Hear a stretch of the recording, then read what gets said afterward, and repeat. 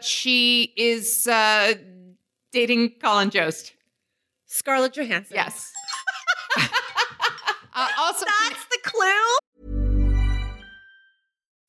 As humans, we're naturally driven by the search for better. But when it comes to hiring, the best way to search for a candidate isn't to search at all. Don't search, match with Indeed. When I was looking to hire someone, it was so slow and overwhelming. I wish I had used Indeed. If you need to hire, you need Indeed. Indeed is your matching and hiring platform with over 350 million global monthly visitors, according to Indeed data, and a matching engine that helps you find quality candidates fast. Ditch the busy work. Use Indeed for scheduling, screening, and messaging so you can connect with candidates faster. And Indeed doesn't just help you hire faster. 93% of employers agree Indeed delivers the highest quality matches compared to other job sites, according to a recent Indeed survey. And listeners of this show will get a $75 sponsored job credit to get your jobs more visibility at Indeed.com/podcast. That's Indeed.com/podcast. Terms and conditions apply.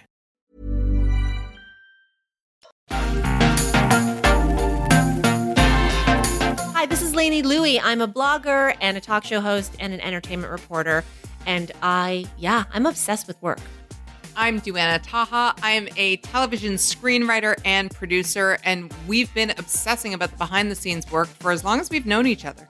Welcome to Show Your Work, a show that will not disparage, quote, hustle culture. And on this episode, we are talking about Gabrielle Union.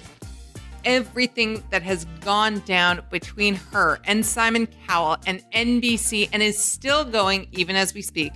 We dig into it all and what it means. We also dig into John Boyega losing a copy of the script for Star Wars Rise of Skywalker, and somehow we relate him to Tom Holland. Ha! And we spent time with one of our surprise favorite broads who, even after all this time, can still surprise us. That would be Jamie Lee Curtis. Let's get started. Let's get to work. So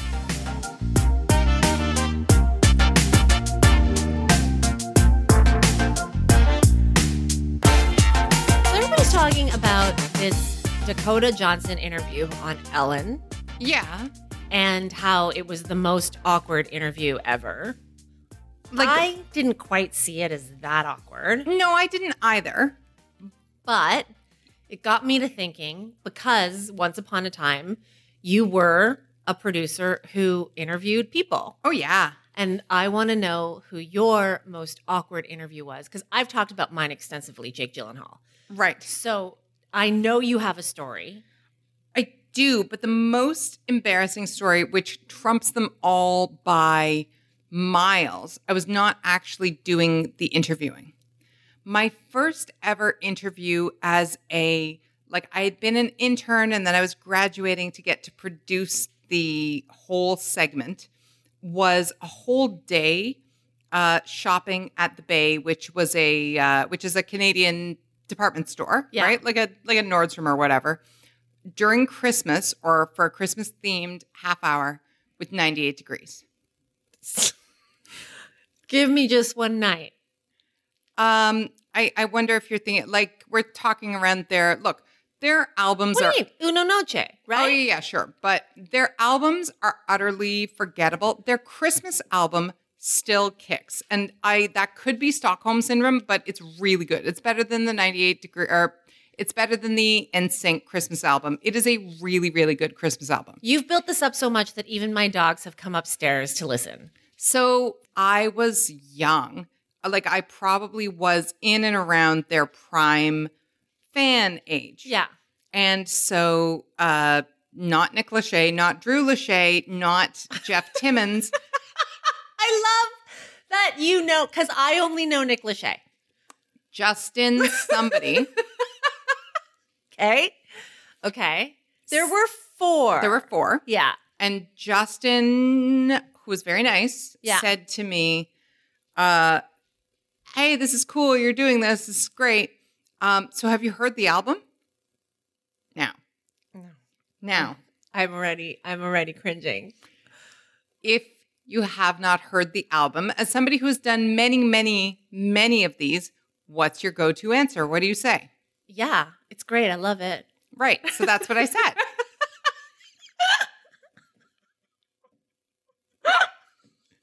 Okay. I'm dying. My dog is dying. Your dog is hanging out. Yeah. Yeah. Do you know what he said next?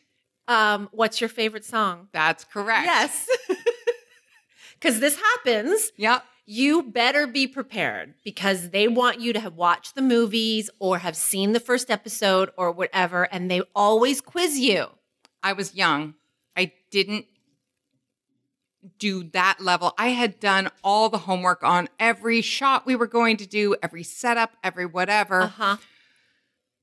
I even had the CD in my bag. But when the question came, what is your favorite song? Do you know what my answer was? It was Jingle Bells. No, that would have been a good answer. But it was, I believe this actually may have been Christmas, but before their Christmas album. Anyway, I said, the single. Like the one that's on right now on the radio. I'm dying for you. Yeah, you should. And he sort of smiled in a way that said, you're full of shit. You're full of shit, but I'm going to let you get away with it. Okay. If that had been it would have been fine. Fuck. What else happened? So we go through the day. I mean, How did you not tell me this after, I think we've known each other for 15 years now. I don't know. It's because you buried it. It's pretty deep for sure. It's a wound.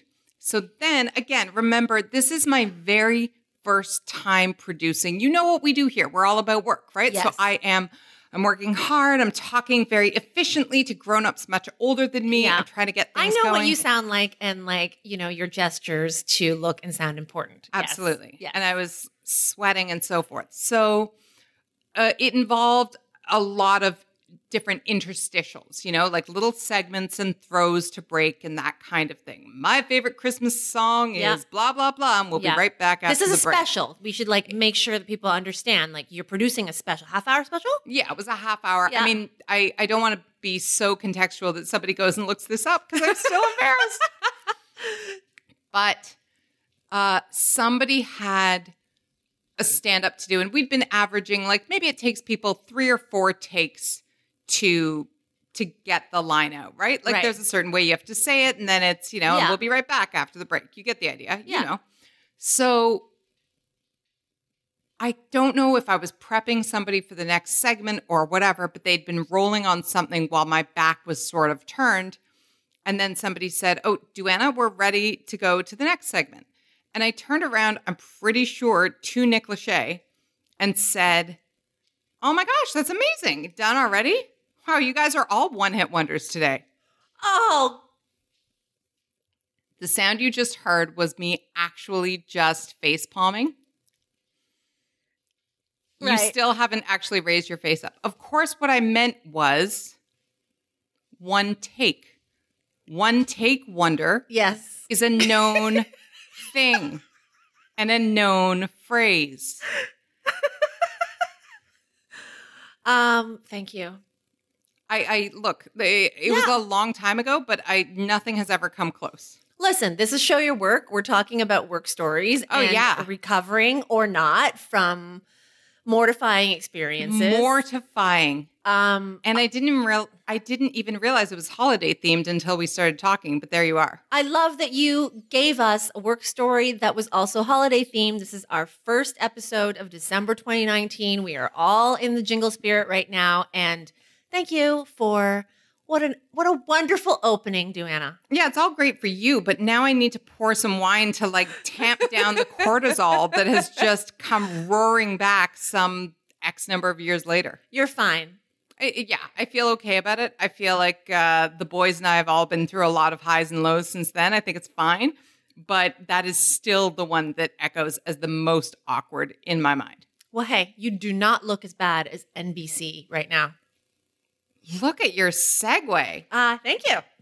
I mean, that's nicely done. That was a one-take wonder right there. Well, this story has held, and it broke basically an hour after we recorded our last episode. Which was before or on American Thanksgiving, so last Thursday. Yeah, it broke the night before, like Thanksgiving Eve. That's right.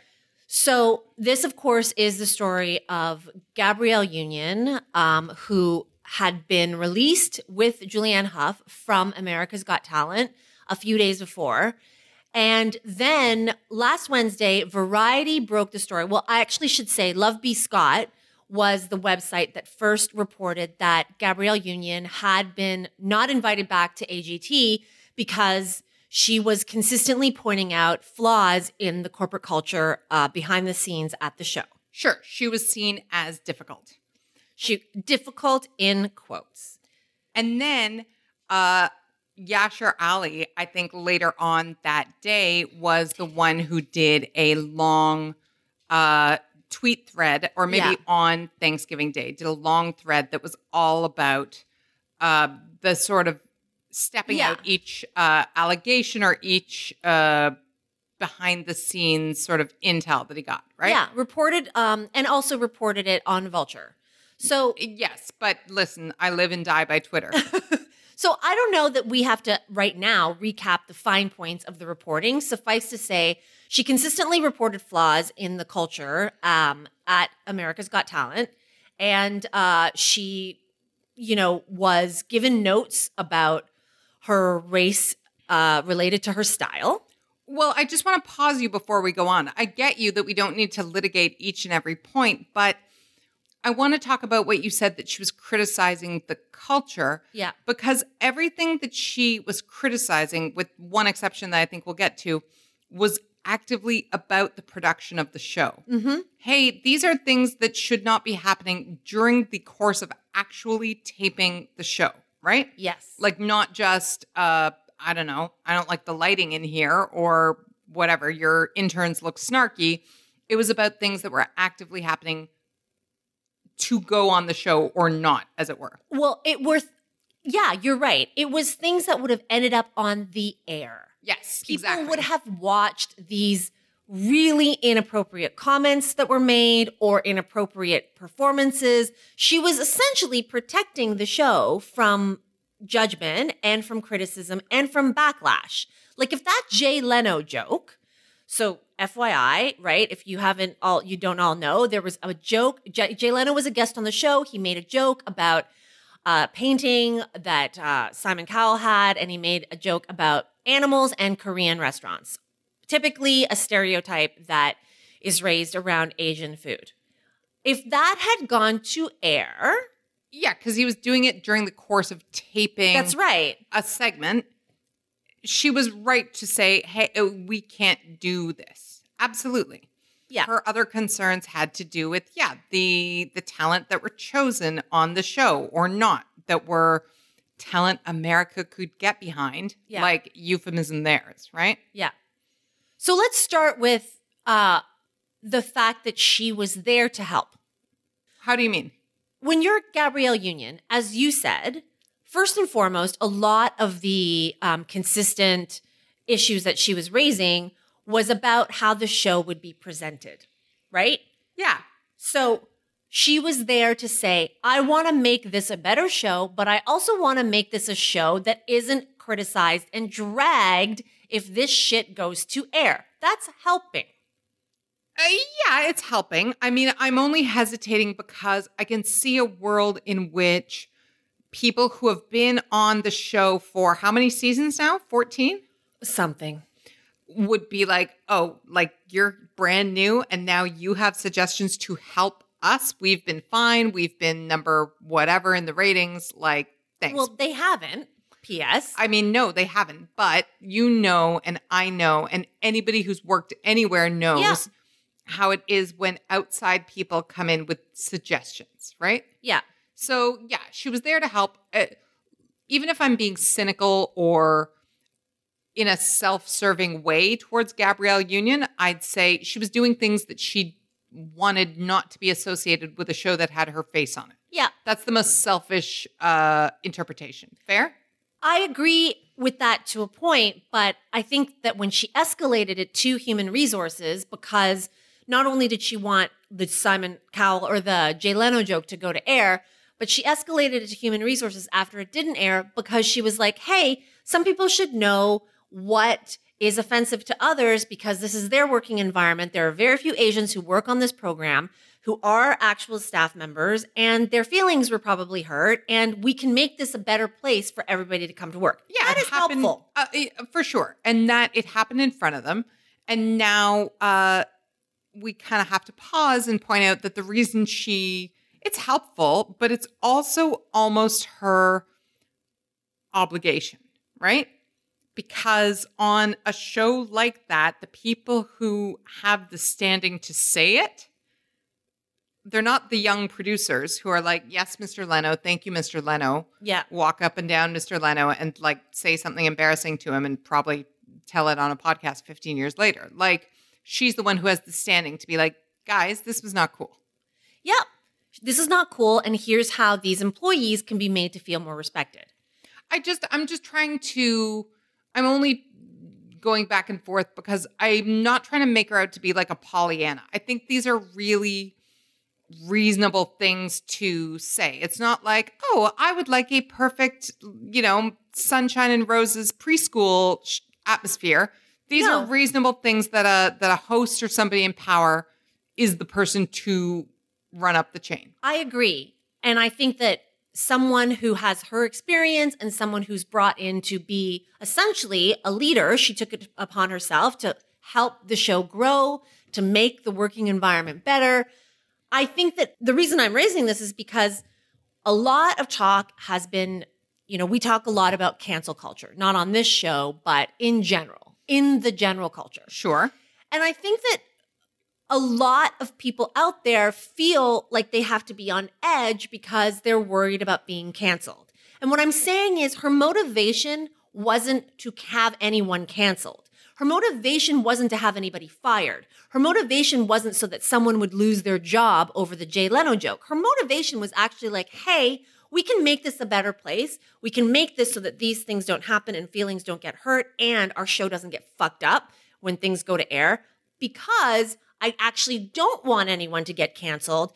And I think that is the space, the in-between, the weird nuance that is being missed, that a lot of times when we raise criticism about somebody, it's not like the first thing is to be like, cancel them, hate them, they suck, they should die. It's, hey, how can we improve things? So maybe I'm missing an element here, because are you hearing online or in conversations that people are implying, oh, she wanted to get so-and-so canceled? Is that what you're hearing? I think that when she raised these concerns, it was not received in the spirit of she wants to make things better.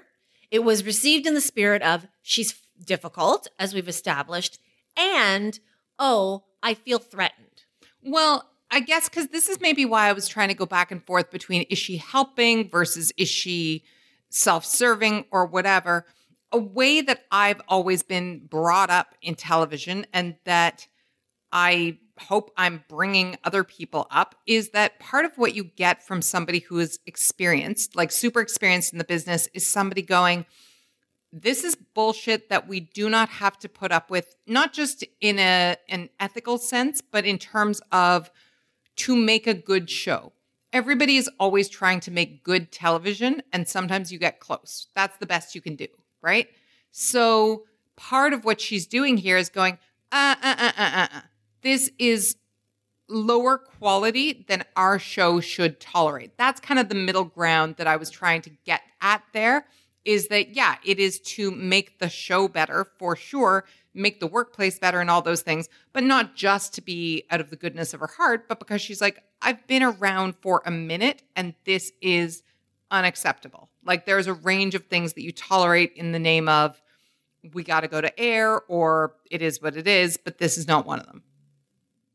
I think that my reading of the situation immediately was, fuck, like, how are workplaces supposed to evolve and improve in this time of more representation, more sensitivity, allowing that, sometimes the way we used to do things, the old way, and I'm guilty of it too, doesn't fly anymore. So is there a space built in to workplaces where we can grow and get better and improve?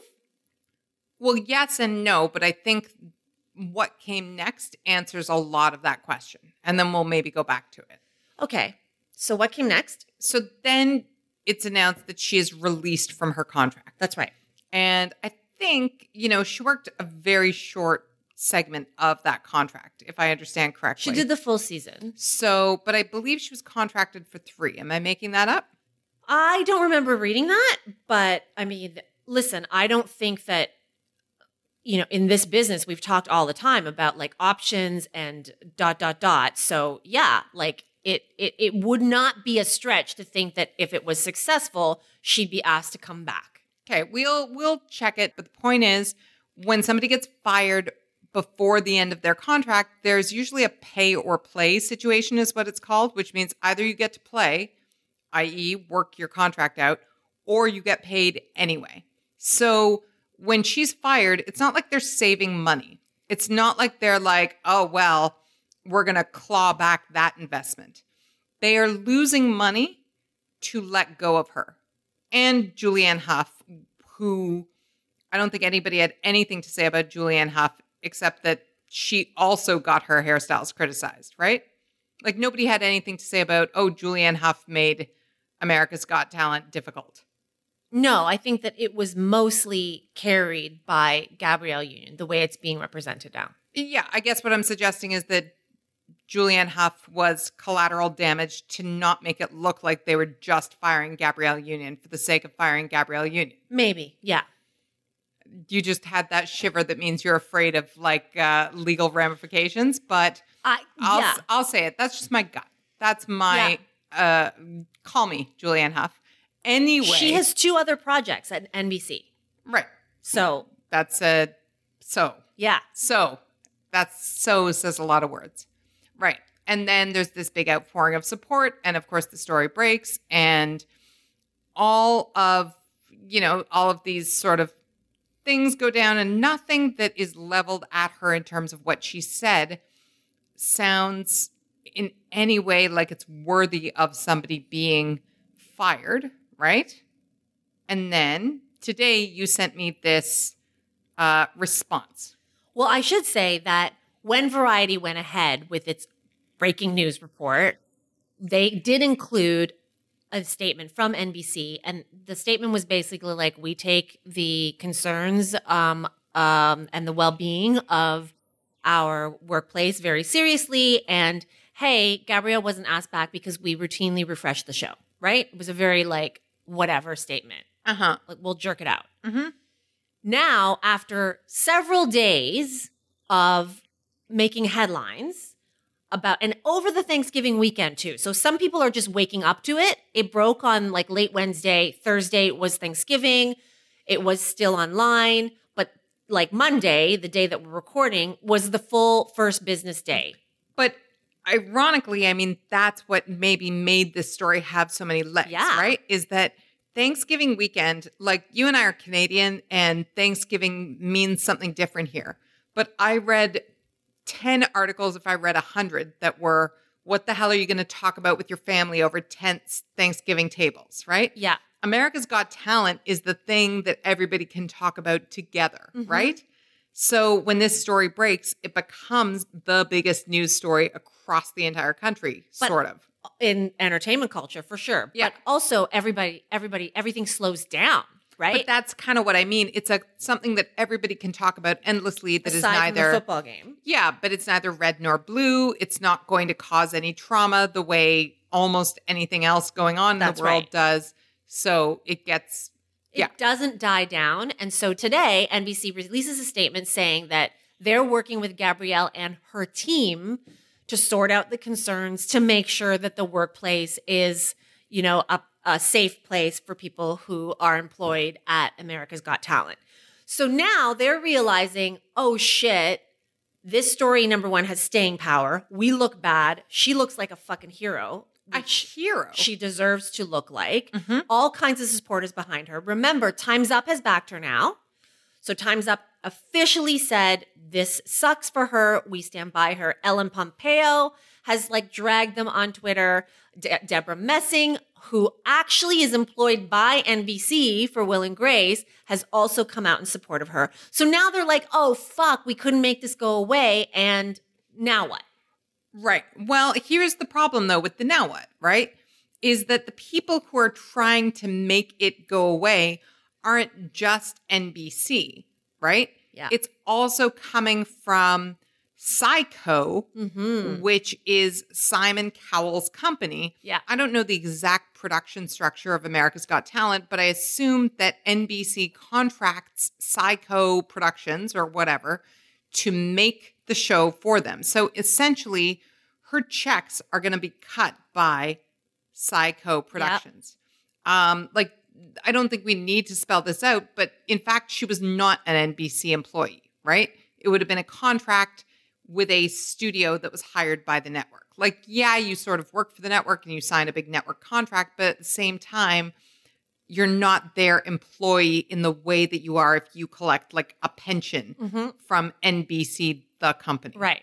And we should also mention that in Yashar Ali's follow-up to the Variety report, in his tweets and in his Vulture piece, he also said that Gabrielle was calling out Simon Cowell's behavior about, like, for instance, the smoking. That he smoked everywhere. Liberally. And that when people complained, he was like, tell me how much the fee is and I'll pay it. Yeah. Like it's 1983 at this point, and he's just walking around with a lit cigarette up and down the halls. I haven't actually seen that in a long time. Okay, so I have to say that of all the places where TV and film are behind the times, where things don't fly and other offices still fly, smoking is one of the last to go. First of all, you're often working in a giant warehouse where they can dress it all up and put sets on and like drape things, but it's otherwise an airplane hangar or similar. Yeah. So people feel entitled to sneak off into a corner and smoke. Although it's not fucking winter outside, Simon Cowell. Like, walk the 10 feet to the door. But of course, then he'd have to smoke with like Johnny PA or whomever. And it's the thing that I learned when Mindy Kaling called out the Writers and Producers Guild a little while ago, that if it feels too preposterous to be true, it's probably exactly true. Yeah, and I'll be clear. I'm not some kind of like anti-smoking angel. I smoked for a long time. I still love smoking. But you were always a very respectful smoker. I'll say that. Yeah, I mean, there are rules. I feel like in buildings now, that's a fucking like no way. Yeah, and look, people are a lot more hardcore about it on sets in the last, I'd say, 5 to 7 years. The point is, she had the balls to be like, Simon Cowell, who is the boss. Yeah, he literally signs her paychecks. Yeah, Simon Cowell is doing this, that, and the other and violating the work and safety code. How about that? Or just, can you not fucking smoke near me? You know, which is a fair thing to ask. He's her boss, but he's also her colleague, right? Yeah. He sits beside her at the judging table. Yeah. Or did he? This is where I reveal my America's Got Talent. I don't know either, but I want to close my eyes and look at some of the promo shots that they released, and I feel like she was not sitting beside him. Fine. Anyway, all this to say that now NBC and Psycho are speaking in more conciliatory terms. After the rush of support that Gabrielle Union has received, they're like, now we need to do something. And which was what she was asking you to do in the first place.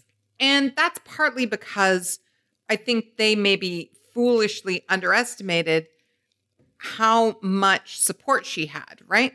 Like Dwayne Wade said, without, I think, quoting specific numbers, that her social media following and her audience response was the biggest the show had had.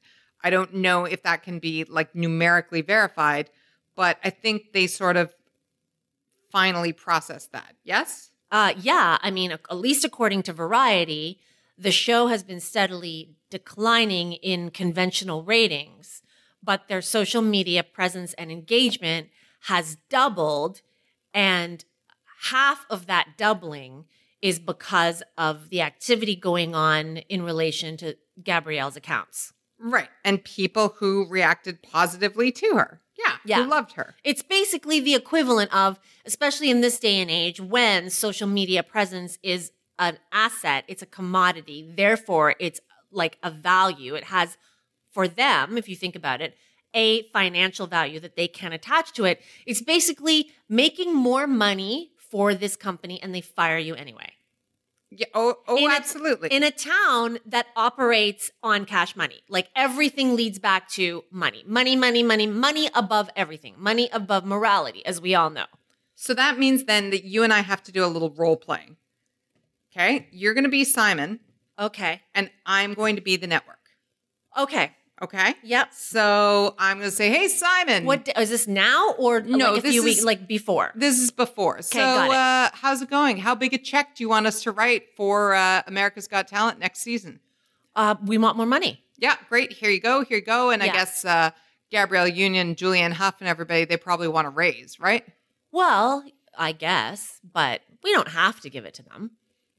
Okay, so you're just going to have her back at the same level? Because she's really great for us. Her numbers are doing great. Can we start at the same, though? Because, our conventional ratings haven't gone up. Yeah, but you're having her back is my point, aren't you? Like, she's wonderful. She's really reinvigorated the interest in the show. Well, now here's what I want to talk to you about. Because, sure, but, we just have a really great brand. It's our brand. Our brand is the strong one. We've been around forever. Like, one person doesn't just come along and, the show didn't need saving. Let's give credit to my team and this show and the brand. Okay, so what are you thinking then?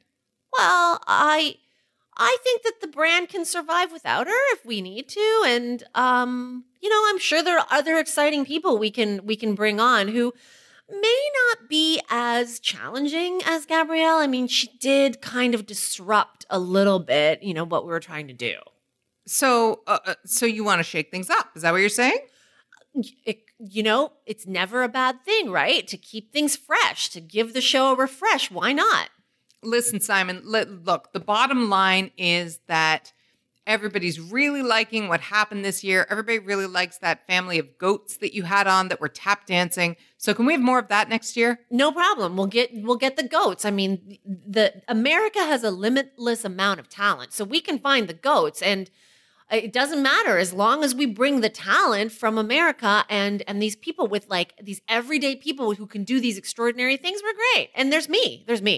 Okay, so you're going to find some new people to be judges? Because people are really liking her.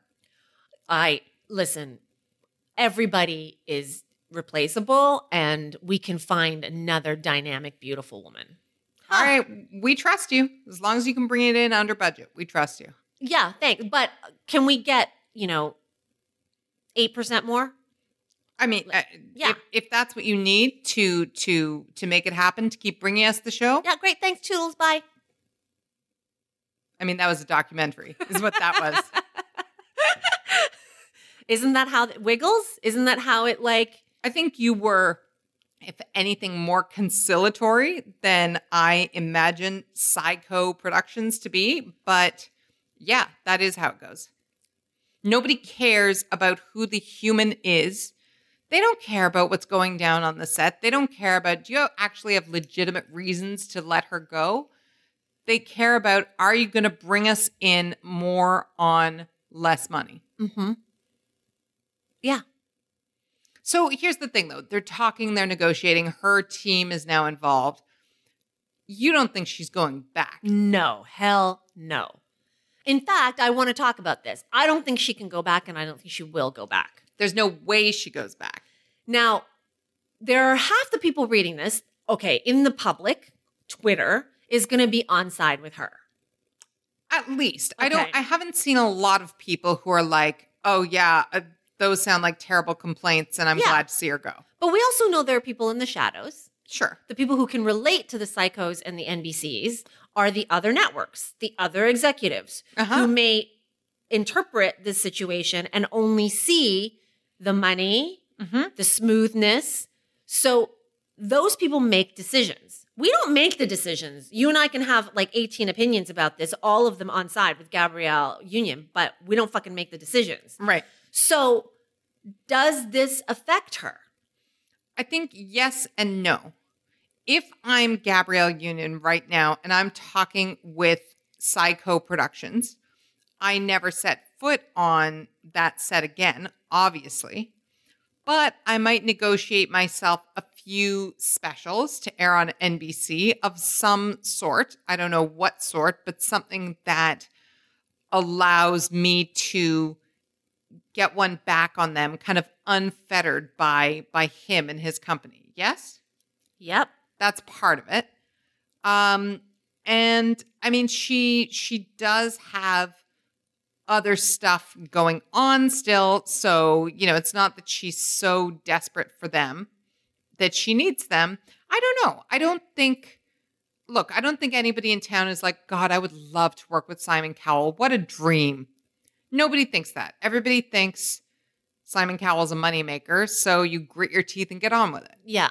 Right? Like that was a shtick at first with Paula Abdul and so forth. And then it became like a real thing. Okay. Can you do me a favor? Yeah. The Bad Boys adaptation that she and Jessica Alba do. Yes. LA's Finest. Wasn't that originally an NBC property? This is where we got to get digging here. So it's made by Spectrum Originals, which is the same company that is making the Mad About You reboot. Okay. So I don't know if that answers your question. But what studio was originally going to air it? It switched hands at least once.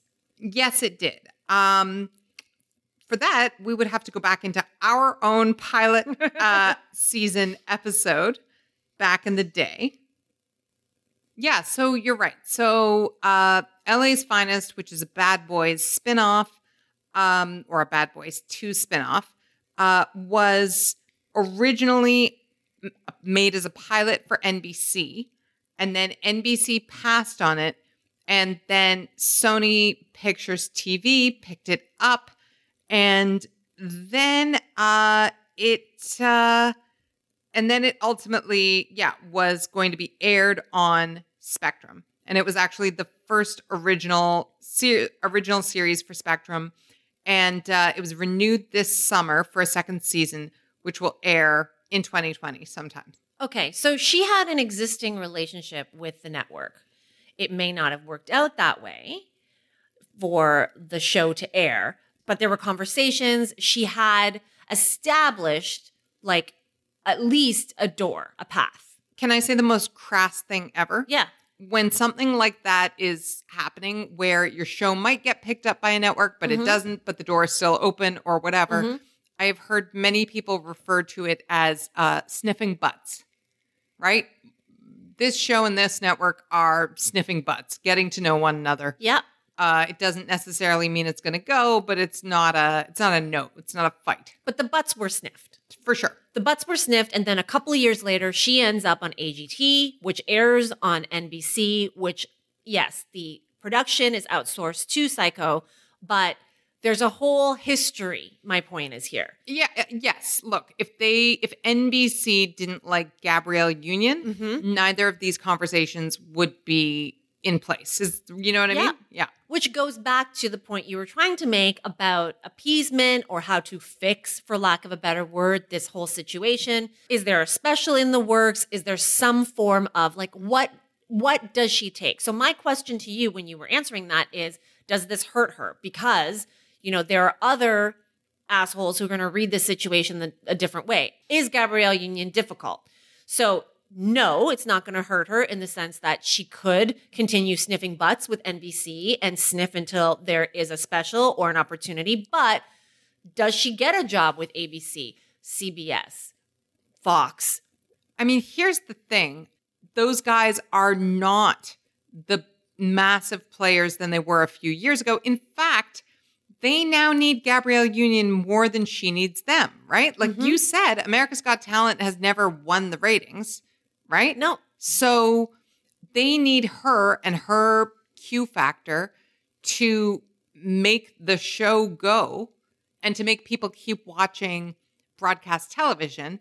She didn't need them for years. Being Mary Jane, her show on BET it was on BET. It wasn't on a huge network, but that was the model that now all shows and actors and actresses are following and hoping to follow, right? I hope she's got a ton of stuff in development somewhere that isn't NBC. Or if she does have stuff in NBC, their price to acquire it just doubled, you know?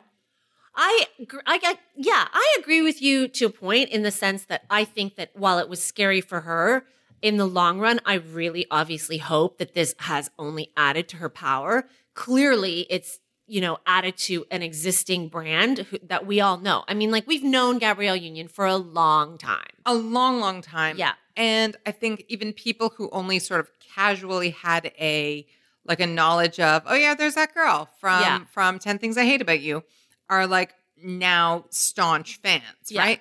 Or the people who didn't know that she was married to Dwayne Wade are like, oh yeah, I'm in. I will say though that my only little question mark about all of this is in the strategy preparation for her and her career, she and her team evidently about a year ago decided that this was going to be the right move to be on conventional TV on a show that wasn't the winner in terms of reality competition, like talent competitions, that they said, yep, this is the move. And I'm not mad at that move because think of what the American Idol move did for Jennifer Lopez.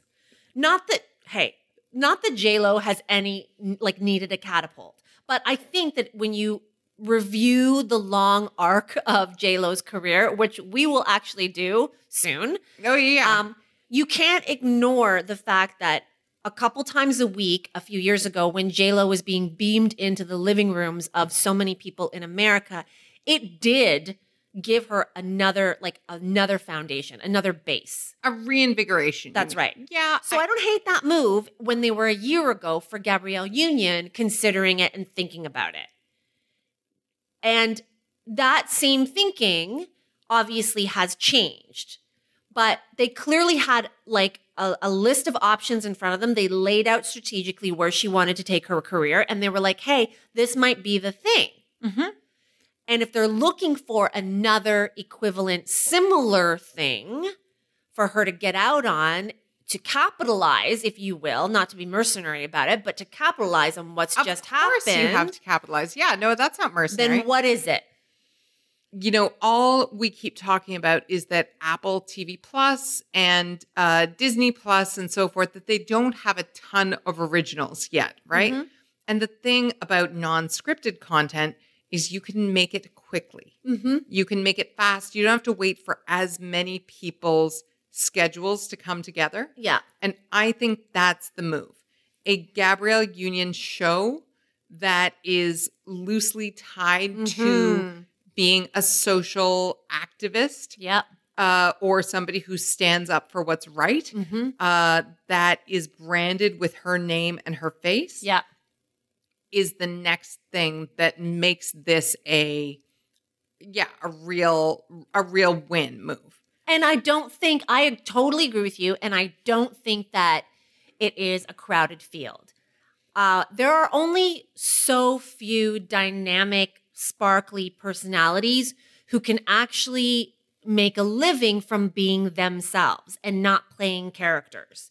Like, she's an established actor. We get that. But not all established actors can go on social media and develop this other side of their brand that is authentically, quote, authentically themselves and monetize that accordingly. Well, she is bigger than any character she's ever played. That's right. Yeah. That's right. And yet you can still trust her to slide into her role. For sure, but it's not where she became known to everybody as this one given character, and that's how they see her. Yeah. She is who people want to see her play. That's right. And I think that there are, again, to say that it's not a crowded lane, yet I don't think there are many people like that in that field. Like Chrissy Teigen comes to mind. Of course. And again, Chrissy Teigen, is branching out to do her own shit that is all around like Chrissy Teigen, the personality, who Chrissy is, the jokes, the irreverence, the silliness. Like, for example, I I went through a phase that I'm not super proud of a few months ago. I like to just like have things that are boring to watch while I'm working, but not really watch. You know, people do that. And I found Super Nanny very, very calming. And actually, Dwayne Wade showed up on an episode as like a guest to talk some sense into some kid.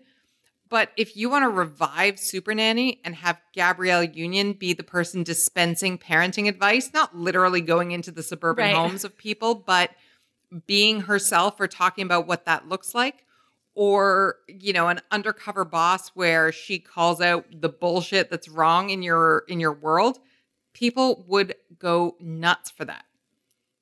I would. Like, it's like the thing I haven't watched that I'm most excited to binge this holiday is Kristen Bell hosts that show where old high school theater casts get back together. Mm-hmm. Like, is anything ever more Kristen Bell? Yeah. No. But that's what people want to see, I think, is Gabrielle Union being herself. And I think, despite what I just said about children, if she wants like a talk show of some sort, I'm sure that's going to be on offer. I think almost what we've learned is people want more of her. So the question is not whether she can get it, but where they're going to go to get that. And to switch gears a little bit, what is the work takeaway if you are Psycho in NBC? Oh man, that's a great question. Well, you said early on in our conversation, can things get any better? Can things change? Don't these shows have any times when they can improve or not do things the old way? And I think that the like legit answer, not to be a suck up, is that often they don't change because the pace is so crazy, right? Because live shows and things that are running on a schedule are too fast paced to actually have a chance to take a look at themselves.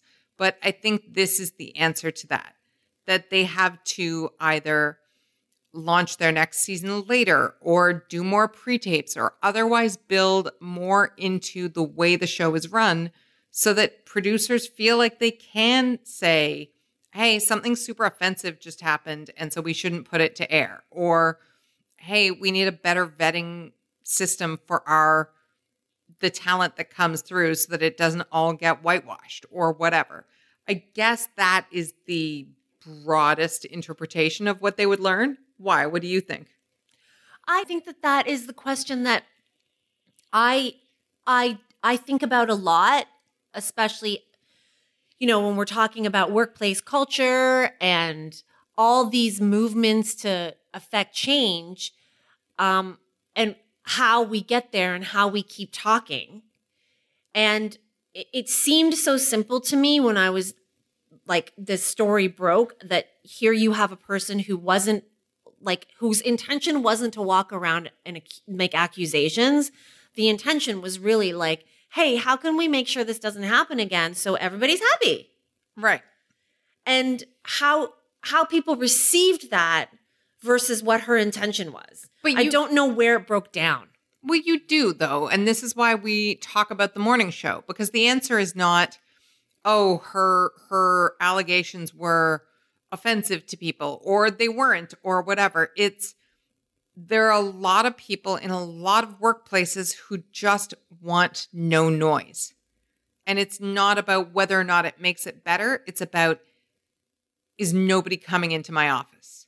Is my office quiet? Is the phone not ringing? Okay, then all is well. I think there's a premium on having a quiet life that's sort of the dinosaur that's going away.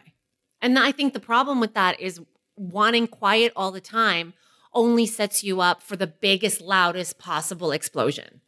And most expensive, which is where it hits them. Yeah. Where and when have we ever been talking about America's Got Talent? And now what we're talking about is the biggest scandal the show has faced because of this avoidance of noise. Allegedly noise. It was basically not that much noise if you really think about it. She was like, let's do this. I'm not going to the press. I'm like, let's make things better. It was hardly noise. It was like a murmur. Now, okay, let's play a different game maybe to round this out. Let's say you are a hardworking entertainment host, much like yourself, but different. And you've been watching all this go down and you're very proud of Gabrielle Union and it all is, you're like, yeah, good for her. Fuck her. You're listening to our podcast in your car, maybe. And then your agent calls and says they want you to go in for this show. Oh, yeah. And you are I'm going to be kind. I'm not talking about you, Elaine, but you, the person, essentially a nobody. Mm-hmm. Then what? Then what? I want to believe that I'd call her. No, in this situation, you don't have her phone number in this situation, but sure. I want to believe that I would try to talk to her. Yeah, okay. And that I would try and reach out to her and be like, hey, this is what's happened. Mm-hmm. If you take it away from showbiz and you go to any other industry, what many people do now is when they're offered a job somewhere, you ask around, what's it like to work there? Right. Right? Sure. Yes, of course. I think yes. this is familiar with people. Yes. What's it like to work there? Do you think I should work there? Mm-hmm. What should I expect? If I take the job, how should I approach it? Right. What should I ask for? Yeah, for sure. But if you know that this has gone down and her exit has made the way for your entrance, and you know, because you've been around for a while, that maybe it's not going to be all that different. Mm-hmm. I just can't stop thinking about who they're going to get to fill those chairs next season. Yeah, that's a great question. And is it kind of sour now? Yeah. Ironically, they wanted to freshen up the show and have they just made it more difficult to bring two more people in. Listen, at the same time, this is an industry, everybody needs a fucking job. Oh, somebody's going to take it, no question. But if you thought that what she was doing was great and you were proud of the moves, as a lot of us, as you say, who don't get to make the decisions are, and then somebody says, oh, hey, do you want to come into the Lion's Den that you were just reading about on your couch? It's an interesting question. I think that we have to talk about it when that happens. When they announce who the next two AGT judges are, we should talk about the thought process that goes into it and how they handle it, because that in and of itself will be work. Not just accepting the work, but then the work that goes into either rationalizing it, justifying it, how it's presented. Will they be allowed to speak? I'm really excited. Is the statement with the press release going to be like, I'm really excited to join this this show that's a staple during the summer in America. I can't wait. Or is it? Or does it become that it's almost its own catchphrase, right? Well, we're in a post Gabrielle Union world now. So in this environment, we don't stand for this, that, and this. I think it's a net positive for her. I really do. But I can see your face looking at me and you think that I'm being too optimistic. It's not that I am wanting to be pessimistic. No. I just think that I think that for her, ultimately, I want obviously the best for her. I think that as she has expressed over the last few days, what she did was really hard. Yeah. And it's a burden.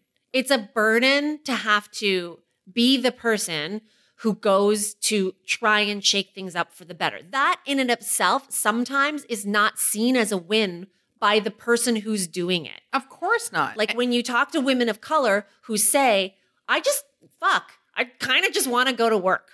Wouldn't it be great for me not to have to be the advocate and just go to work and do the thing that I enjoy doing and then pack up at 5 o'clock and go home? For them too, there is what do you call it? A tax, you mean? A tax to like pay. A labor. Exactly. And so it's in the same family as I want to do an interview without being asked what it's like to be a Black woman in this role. I want to, right? Of course. And so is it a net win? Of course. I want it to be a net win. I'm just saying that the shades of all of it here are that she still had to go through a certain trauma. Yeah, I don't disagree with that. I guess my optimistic pessimism is that I think it wasn't the first time. And I don't think she was the only one to go through this. And I don't think that this is the first time. I think it's the first time she had enough clout that leaking the story created the firestorm that it did. Mm-hmm. And I think that the name recognition that it's gotten her, the number of conversations I've had about Gabrielle Union with people who would never have known who she was a week ago, I think have overall created a place that's going to be, if not making her happy, because I hear you about the work of having to do this, but that make it worthwhile because she's now seen by those people as the kind of person who would do something like this. And that's what you can't pay for. The sort of, you know, for people to see you as, oh, that person is cute and awesome and smart and fun and also morally upstanding.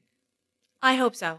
I really hope so for her. I love her. I think this is so powerful. And I think I can't imagine how hard it was. Well, I guess, like you say, we have a date to see what she does next and what they do. Hey, everyone. I've been on the go recently. Phoenix, Kansas City, Chicago. If you're like me and have a home but aren't always at home, you have an Airbnb. Hosting your home or a spare room is a very practical side hustle. If you live in a big game town, you can Airbnb your place for fans to stay in. Your home might be worth more than you think. Find out how much at airbnb.com/host. All right. So even you can't escape this big blockbuster movie that's coming up in a couple weeks. Because typically, what was it that you said on an episode? I think it was 2 seasons ago. Movies with numbers, or I probably did. That sounds like something I would say. This movie doesn't have a number in it, but it is like that kind of spectacle. Of course, it's the spectacle. It's the Star Wars movie. Star Wars Rise of Skywalker coming out soon. It's going to decimate everything. Yes. And so they're starting promotion, or they've been promoting it. J.J. Abrams does a talk show, and he's like, yeah, I mean, we had a script that went missing, and it showed up on eBay, and then our executives at Disney, thankfully, were able to find it and take it down and buy it. Everybody was wondering, who was it who lost their script and left it under a bed? And now we know it's John Boyega. He admitted it. You sent me this, and you were like, what? Like, your email was the equivalent of all those sounds. Well, I can't. What? How? My cortisol levels are through the roof again. Like, you don't lose a script. I'm scandalized by this. I was so shocked that you weren't as offended as I was, because this is like, there are, you know, you don't talk shit out of school. You don't say like, oh, my coworker's really shit to kiss and they have bad breath. You don't say whatever, you know, the production's a mess, and you don't lose a script. I just banged the table in like exuberance because this is so scandalous to me. Especially like, you don't lose Marvel scripts, Avengers scripts, you don't lose Star Wars scripts, you don't lose a Christopher Nolan script. Look, I've worked on things I'm very proud of. I've also worked on some things that are pretty rinky-dink. And on top of every script, there is a big, bold thing that says, for this to fall into the wrong hands could cause irreparable harm. You know that thing at the bottom of the emails sometimes? The fear of God is in me. Yes. I can't believe he's still speaking. Well, especially when it's like Disney and Lucasfilm and all of that. Like, when I say, yes, every script has that disclaimer, that notification on it. But again, the stakes are higher when it's these movies, right? Much, much higher. Like, even Tarantino, when he was making Once Upon a Time in Hollywood, they keep telling this fucking story about how like Brad Pitt and Leonardo DiCaprio had to share a fucking script. Those two had to like pass one back and forth. What? I mean, that implies that they were paper, which is weird. Oh, yeah. Like, a lot of them are all paper. But that's weird, too. I mean, I get that in the sense that if it's a paper script, then you can't email it to somebody by accident. And, you know, scripts were watermarked for a while with the person's name, right? So that you'd know who lost it. Yeah. This wasn't that, I assume. Either that or someone really covered up for Boyega. Listen, he's a big like he's a big player in the franchise. He's the big three, right? It's Daisy Ridley, Oscar Isaac, and John Boyega. Yeah. And so he was moving. He left it under the bed. He said, "Here's where I'll keep it safe." But then he got distracted. His friends came over and they started hanging out. And then I guess he was moving and the housekeeper found it. She didn't know how valuable it was. I think she listed it for something like 80. Well, he made a joke, but it was cheap. It says 65 pounds. But if you know enough to put it on eBay, then you know that it's worth something. I wonder if it was sides, to be honest. Okay. So a script of this size and of this nature is a big affair, right? It's 110, 120 pages, maybe more in the case of this movie. Yeah. And it's bound with a brad and whatever. Like it looks like an official thing. Whereas sides are what's being shot that day. And they, for reasons, so the actors can hold them. You've seen them in press shots here and there. They're like a half size page. Everything is shrunk down smaller. Mm-hmm. And they're usually curled up because actors or screenwriters or whoever keep them like rolled up in their pockets so that they can refer to them quicker. And I've lost some sides before, I'll be honest. Like you get a set at the start of every day of what's going to be shot that day. Yeah. And then if you leave it down somewhere, you didn't put your name on it right at the beginning of the day, you can say to the AD, "Can I have more sides, please?" Yeah. I wonder if it was sides, then I can see how it looks like a curled up piece of paper under his bed that he tossed under there when he was moving one day or when he got home one day and it just looked like a curled up piece of paper. Then I can sort of forgive him a little bit more. But is it possible that maybe it was sides and they've maybe exaggerated it to make a really good story? Because J.J. Abrams was like, we almost gave away the ending. Like everybody wants to know, not just like we all want to see the movie to see what happens, but we want to know what the big secrets are, right? Like, I don't know what still secrets there might be, but like what happens at the end? Does Rey kill Kylo? Does she turn him? Blah, blah, blah, blah, blah. And so J.J. Abrams had set it up so that the big secrets, yes, the big mystery, the resolution of this 3-movie saga could have been out there, was this close to getting out there, and it didn't in the nick of time.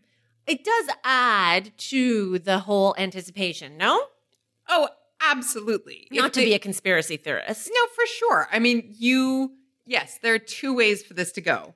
If you're saying, are they like basically fluffing us for this movie? Sure, I absolutely. And these sides could have been, what happens is that the script is photocopied in the order that it's made, but not necessarily the order it's shot. So they just strike through with a black pen what you're not shooting that day. You can still read it. But it could have been a whole bunch of boring, like, one-liners of, Stormtrooper number 7 saying to Stormtrooper number 19, things like that. Yeah, you're right. It could have been nothing. And they were like, but it says in the, in the header, it says Rise of Skywalker at the top. Okay, but let me ask you this. Yes. I'm still having palpitations. We talked about, I guess maybe 9 months ago, last season, we laughed at Tom Holland being the person who was offered up as the sacrificial Avenger, who was like the person who was going to blow the secret. So they had to keep things from him and may continue to keep things from him and like shoot only on a green screen with him so he wouldn't blab. Right. And now John Boyega is sort of that equivalent. Yes. With Star Wars. The guy who lackadaisically loses a script. Yes. So in terms of work assignments, are we seeing a theme emerging? Of the lovable young boy becomes the patsy for the promo. Often British. Well, like, look, it can't be Rey, right? Because it can't be Daisy Ridley. Because we know why. Yes. Because the fanboys hate her. Yes. And because of the misogyny. Yes. So any excuse to, she didn't train long enough to be mad at her, it can't be her, right? Yep. And it can't be Oscar Isaac for reasons I'm not totally sure why. But, like, I guess because he doesn't seem like a story like this is believable. Yeah. Like, think about the story. It was under my bed. And then the boys came over and I kind of got distracted. Yeah. And then He's got a kid and a wife and it's like, be goddamn responsible. Right. So yes, you're right. This Yeah. is the person to whom this can be attributed. The same way that if, I don't know, Jeremy Renner walked around suddenly spitting out spoilers, they'd be like, do you not fucking understand what you're messing with?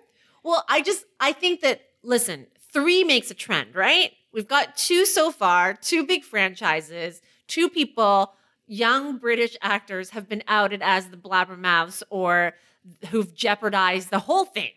Yes. Could have been jeopardized. Tom Holland and John Boyega could have wrecked everything. I wonder if we're going to see this. People are going to be like, oh, kind of a fun game. Next time we have a big franchise and secrets to blow or secrets to keep, should we assign it to somebody and turn it into a thing? Who do we pin it on where it becomes a fun thing and a cutesy headline? That's right. Instead of an indictment and an incitement to commit the harakiri. That's right. Yeah. I mean, I'm really glad that you say that because the more you think about it, the more I buy it. And I also buy my own theory that I bet it was sides full of nothing in particular. Yeah. John Boyega's touched these wrinkled pieces of paper. Right. But I'm glad you say that because I was so mad at him and his negligence. Do you remember when you and I were in New York a couple of years ago and you were with me all day and yet somehow my wallet disappeared? Yes. And you can verify that it was through no fault of my own. It just fucking vamoosed, yes? Yes. I looked less hard for that wallet in the middle of New York than I would have looked for this script. Did it turn up?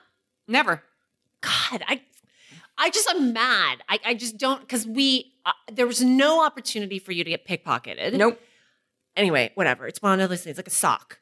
But I also would like to be credited if this does emerge as a marketing ploy, a scheme that people do on press tours for big movies. I would like us to be acknowledged to be the people who pointed out that it was an emerging trend. Okay, I like that, but then I'm going to give you one extra one-up here. Hit me. So first it was, spoilers, and he has to be on a green screen, so he can't say spoilers, right? Then it's, I lost my script and it wound up on eBay. Ha, ha, ha.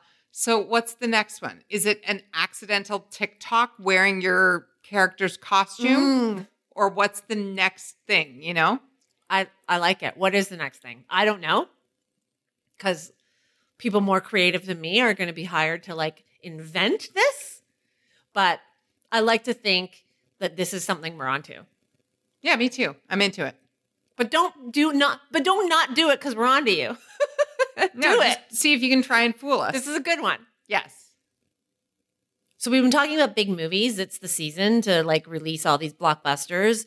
Movie that did really well this past weekend, Knives Out, exceeded expectations. Ensemble cast. Here's the Star Wars connection. Rian Johnson directed Knives Out, conceived of it, wrote it. And of course, he's the director of The Last Jedi. I want to talk about one of the cast members because this is an ensemble. It's excellent. You're going to love this movie. I can't wait. I've been waiting just to drag the exact right person. Yeah. Because I can't have somebody who's less than rabid to go with me. It's so good. And I think you're going to love it because you're a theater person. So you exaggerate movements and reactions. Oh, I can tell already that it's camp on top of camp. Yes, exactly. I can't wait. These people are hammy. I think I'm going to see you about 9 times this weekend because otherwise I'd say we should go together. So anyway, but one of the people in the film, and she's amazing, as she always is Jamie Lee Curtis. And she did an amazing interview with Rachel Syme for The New Yorker, which I sent to you. And I am obsessed with her. And it made me think of last week we talked about Jean Smart. And I hope that we can continue this season to talk about broads. Because you and I love a broad. Yeah. And Jean Smart is a broad. Yeah. And Jamie Lee Curtis is a broad. Just kind of sassy ass bitches Oh, who have been God. around for a while. I know some things. And they kind of have that delicious thing of don't give a fuck, but they kind of, the reason they caught our interest is because they a little bit didn't give a fuck even when they were supposed to. Yeah. And you know you're going to get like the real from them. Right. I'm not going to talk to Jamie Lee Curtis and she's not going to fucking fake her way through an interview. She doesn't like a question, you'll know. She likes a question, you'll know. If she's impatient, you'll know. But it's not like you won't take it personally. It's not cutting. I just love her. And I loved this interview. Well, yeah, I guess the other side of that is that people like that don't do an interview if they don't have something to say. Yes. Right? Yeah. And she had a lot to say. She had stories like she's a great interview. And it's in the mold of a little bit like old school Hollywood where an interview wasn't just, what did you think about this? And how did you play this character? It's a real conversation. She takes it to very unexpected places. She's telling stories about Betty Davis and how one time she was like the apartment manager of some fucking Hollywood star building, this condo building. Then she tells a story about being on set. Like she's also, what we love about broads are they're accumulator and collectors of stories. Yeah, well, and especially in Jamie Lee Curtis's case, and she's very straightforward about it, they've been around long enough to have had the stories. That's what right? a broad is. Yeah. And I mean, there is, and I think this is sort of your point in bringing this up, there's a certain amount of privilege in being one of those broads, not just in being around long enough to have the stories, but also in having that don't give a fuck kind of vibe. Back then, I mean, remember Angelica Houston did an interview like this, I think last spring, like just telling the tales on everybody, dumping everything everywhere. And you don't necessarily have to agree with them, but it's the don't give a fuckness of it all. Ain't no varnish on it. No. And Jamie Lee Curtis, too, what is amazing right now, like she is last year when Halloween came out, and she went back to being Laurie. Yes. It set a record for, she at the time was 60 years old. I think she's 61 now. At the time, the highest box office opening weekend for a woman of a certain age. Yeah. And a year later, she's like, oh, I'm back in this amazing movie again that Rian Johnson has directed and everybody loves it. And it just made a killing at the box office. Like she's dipping in once a year with like box office wins, Jamie Lee Curtis, you know? Yeah, because of course she's not trying so hard. It's not so desperate that you're like, oh, here, like, let's see what she's doing this time. If there's not a great movie to do once a year, she's not going to do the movie, right? And let's be clear. That's not an age thing. Like, you know, 25-year-olds make bad movies once in a while, and 65-year-olds make bad movies. Helen Mirren doesn't make good movies all the time. Yeah, remember that one? Anyway, yes, exactly. Right? So for her, it's, I'm going to wait for the thing. Yeah. Or is it? I mean, let's go through the IMDb, which has fucked us sometimes. We want to like call out IMDb for fucking us last week. Fucked me. Either has a block over our recording studios / your dining room table, or it updated hours after I left, which again, it was Thanksgiving weekend. I wouldn't be surprised. But if you were listening last week, Ryan Reynolds does in fact have more projects in the pipeline than I might have led us to believe. Including one with Will Ferrell. Than IMDb might have led us to believe. But I have verifiable proof that that's how it looked that day. All right. So Jamie Lee Curtis, I'm not saying that there are only great movies. There are like a couple of weird things. I don't know what this movie Acceptable Loss is, but that's a terrible title. It's a terrible title. So I'm going to assume that it's a terrible movie. Tika Sumpter is in it. But yeah, it doesn't look like it went anywhere. So she was just like, no, I'll do this one, but I'll also do a Knives Out and I'll do a Halloween. There is a Halloween 2021. Okay. And a Halloween Kills due out next year on this. Anyway, but again, one of those broads who's like, yeah, I'll do it. Why not? Looks like fun. If it doesn't play, it doesn't play. Because she has nothing to lose. And there are a million reasons that she has nothing to lose. And when we started talking, you just read Beverly Hills Chihuahua. Listen, a girl gets bored. I'm not going to hold that against her. So here's the thing. When we started talking about Jamie Lee Curtis and this article, I thought, I wonder who's going to read the quote. But then, of course, it became apparent that there is quote after quote after quote. So let's play the game that we played last week. Which is the one that you loved, that stuck out to you? Oh, I mean, okay, I will say that I could hear her voice reading this interview, right? So all of it, which is the weak answer, because when I can hear her telling the Betty Davis story, I'm already transfixed and I want to keep talking to her. But I do, if you want me to pick just one, I like the one where she talks about how she got the part in Halloween. Okay, go on. She says that essentially it was down to her and somebody else. Mm-hmm. And then she says, yeah, and I probably got it because of who my parents are. Right. I have no illusions about it. Mm-hmm. I'm going to just admit that. And that's where it is. Would she have said it back when she was whatever, 20, 25? I don't know. But now at 61, yeah, it's, these were my parents. My mother is Janet Leigh, who was in Psycho. Yeah. So the woman who was in Psycho, her daughter to play in this horror movie, I'm pretty sure people would have made that kind of cool connection. And that was a selling feature. And my dad's Tony Curtis. That's how I got my job, everybody. Right. And there's the corresponding quote where she says, I've never really worked hard a day in my life, right? Which is sort of adjacent to that, which I love. But when you say, would she have said it at 20 or 25? I would be all set to say, no, I don't know if she would, except for, can I read you my favorite quote? Yes. It's actually, I'm going to compress an answer that she gives to a question about her beginnings as an actor. And they say, you did a year of college and you didn't go back, Rachel Symes says. And she answers with, you have to remember I had gray teeth because my mother took tetracycline when she was pregnant.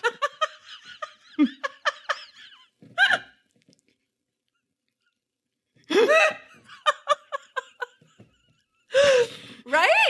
My teeth were gray. I was not pretty. I was cute. I had a lot of personality.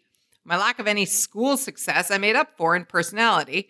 And then she goes on to talk about how she went to this one college where my mother was the most famous person to ever have graduated. It was the only school that took me with my D+ average and my 840 combined SAT. That's I think that's just above writing your name on the SAT. Right. Nobody's that honest. It's glorious. Yeah, it is glorious. I think I'm pretty sure generally with what people know of her, they know her to be this kind of candid person. But reading this interview was just a joy. Like the minute I finished it, I was like, do I send? And I'm pretty sure that you also opened it up and you didn't stop and you couldn't stop. Well, like you say, it wasn't like reading an interview. It was like sitting down with her and I could hear her and I could see her, the way her mouth moves, telling me things. Mm-hmm. And, when you say abroad, I mean, I'm thinking of the Jamie Lee Curtis movies back in the day, of Trading Places, of My Girl, which she references here, of what else did we love back then? She was the leading lady, but she wasn't like a leading actress. You know what I mean? She wasn't a beautiful bombshell. They had these movies where they were like, yeah, we're going to pin it on this kind of wacky girl with a sardonic kind of talking out of the side of her mouth and gray teeth. And one exception, which is why this movie is great, is A Fish Called Wanda. Yeah. She was she's Wanda. It's not that she didn't play those roles necessarily. Yeah. It's that they let those roles be her. Yeah. Do you know what I mean? They let them not be bombshells. Yeah. My Girl, again, would have been a much more run-of-the-mill movie if the stepmother character had been played by, God, I don't know, like some blonde. Yeah. And you could see a world where that would have happened, right? But it becomes more textured and more interesting. And same with True Lies. Oh my, yes, God, yes. True Lies would have Yeah. been a way more boring movie. But it's the 25th anniversary, like this year. It was 1994. Is my math right? 2004, 2014. Yes. 20. It's the 20, like that movie came out 25 years ago. I'm not saying it would play today, but back then it was a huge movie. And I loved it then. When it's on, I still watch it. And to your point, she's hysterical in the movie. Like when she, just to remind everybody, the whole conceit part of it, like the B plot, but also the A plot, is that Arnold Schwarzenegger has to lie to his wife about what his job is. Right. And then she then then he sets her up to meet this fake spy. And she thinks that she's a spy who's hiding spy shit from him. Like it's like a double, not Yes. double indemnity, but it's a, Yes. yeah. But she's completely inept, obviously, but hysterical. The fish out of water sort of thing, and the physical comedy and her reactions. I mean, she makes, as you said, that movie about A Fish Called Wanda, or My Girl. Yeah. True Lies, they easily could have cast someone forgettable. A woman. They cast her. And then it becomes Oh, a movie that we're still talking about 25 years later. I think that you like it too, yeah? I love it. In fact, I'm mentally, like half of me is here, but half of me is like, when can I go home and watch that on demand? Yes. And that's Jamie Lee Curtis.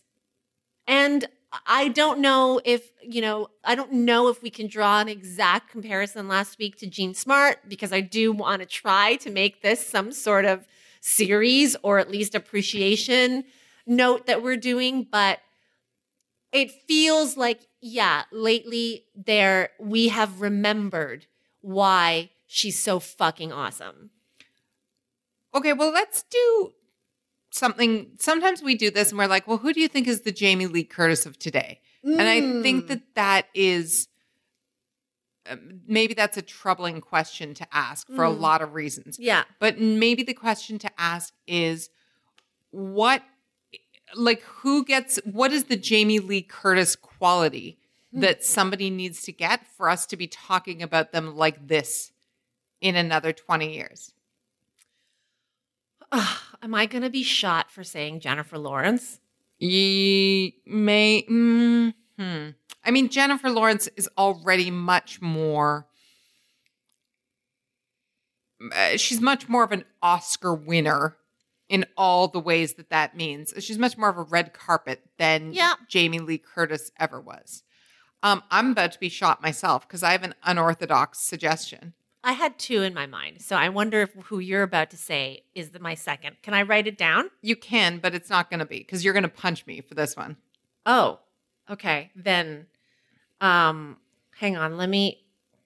I fucking forgot her name though. Well, that's not ideal.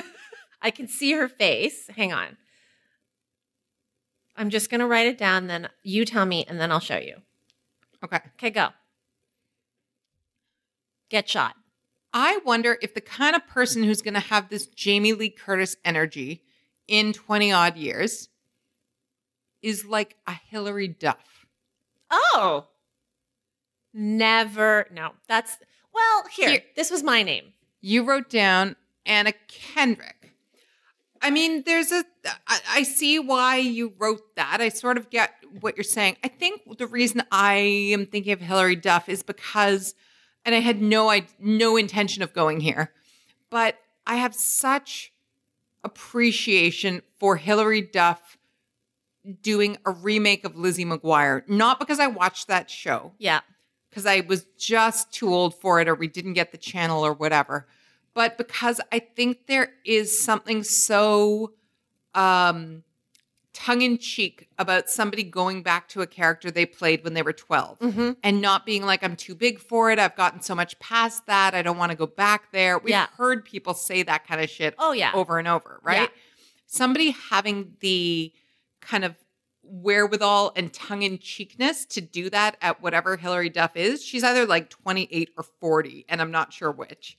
But I kind of feel like having a sense of humor about yourself maybe is part of the Jamie Lee Curtis legacy that she could inherit, which, given how much Jamie Lee Curtis was linked with Lindsay Lohan because of Freaky Friday, is not ironic. Hilary Duff is 32 years of age.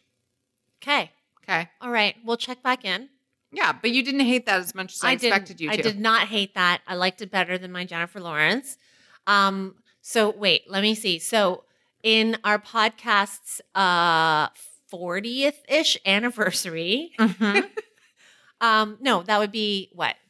Well, you're really good at the math. 30 years from now. So 35th anniversary. We'll check back and see if this prediction was correct. See who it was. All right, very good. Yeah. And on that note, are we doing a heads up? Oh, okay. I went first last time, so you are going. What category are you choosing? I will go. Well, I think we should just stick with superstars. I think that's fine. Okay. Are you ready? I am.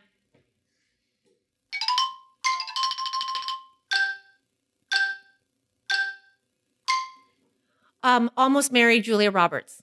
Kiefer Sutherland. Yes. One of the most powerful family who married a basketball player.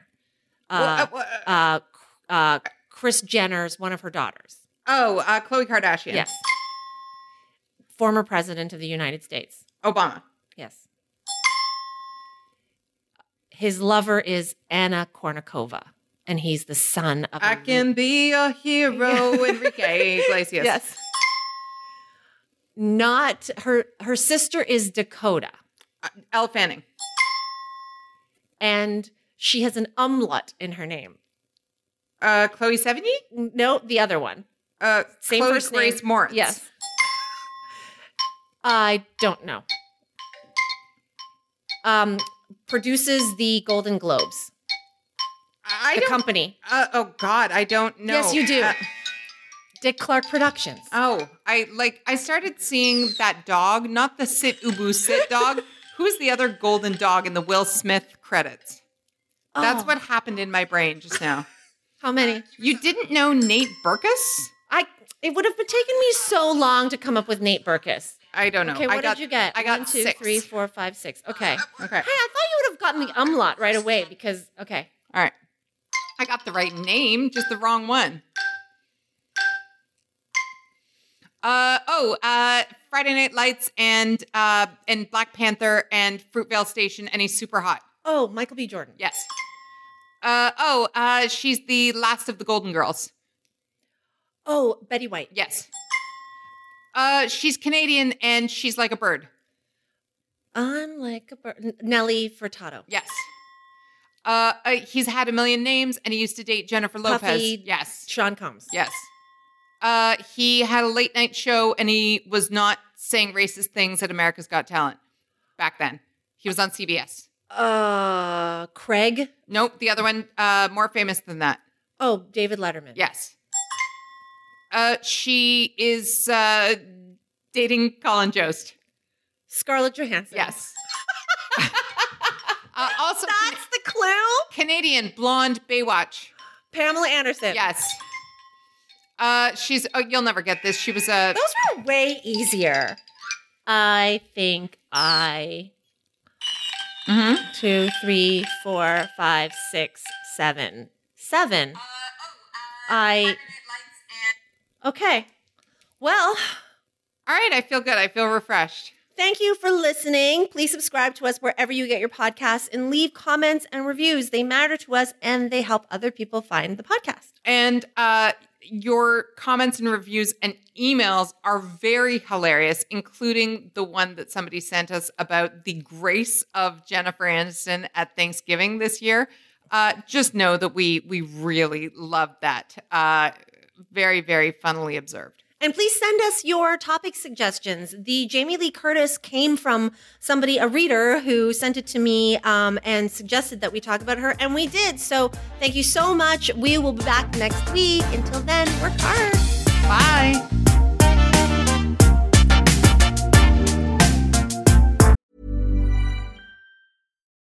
As humans, we're naturally driven by the search for better. But when it comes to hiring, the best way to search for a candidate isn't to search at all. Don't search, match with Indeed. When I was looking to hire someone, it was so slow and overwhelming. I wish I had used Indeed. If you need to hire, you need Indeed. Indeed is your matching and hiring platform with over 350 million global monthly visitors, according to Indeed data, and a matching engine that helps you find quality candidates fast. Ditch the busy work. Use Indeed for scheduling, screening, and messaging so you can connect with candidates faster. And Indeed doesn't just help you hire faster. 93% of employers agree Indeed delivers the highest quality matches compared to other job sites, according to a recent Indeed survey. And listeners of this show will get a $75 sponsored job credit to get your jobs more visibility at Indeed.com/podcast. That's Indeed.com/podcast. Terms and conditions apply.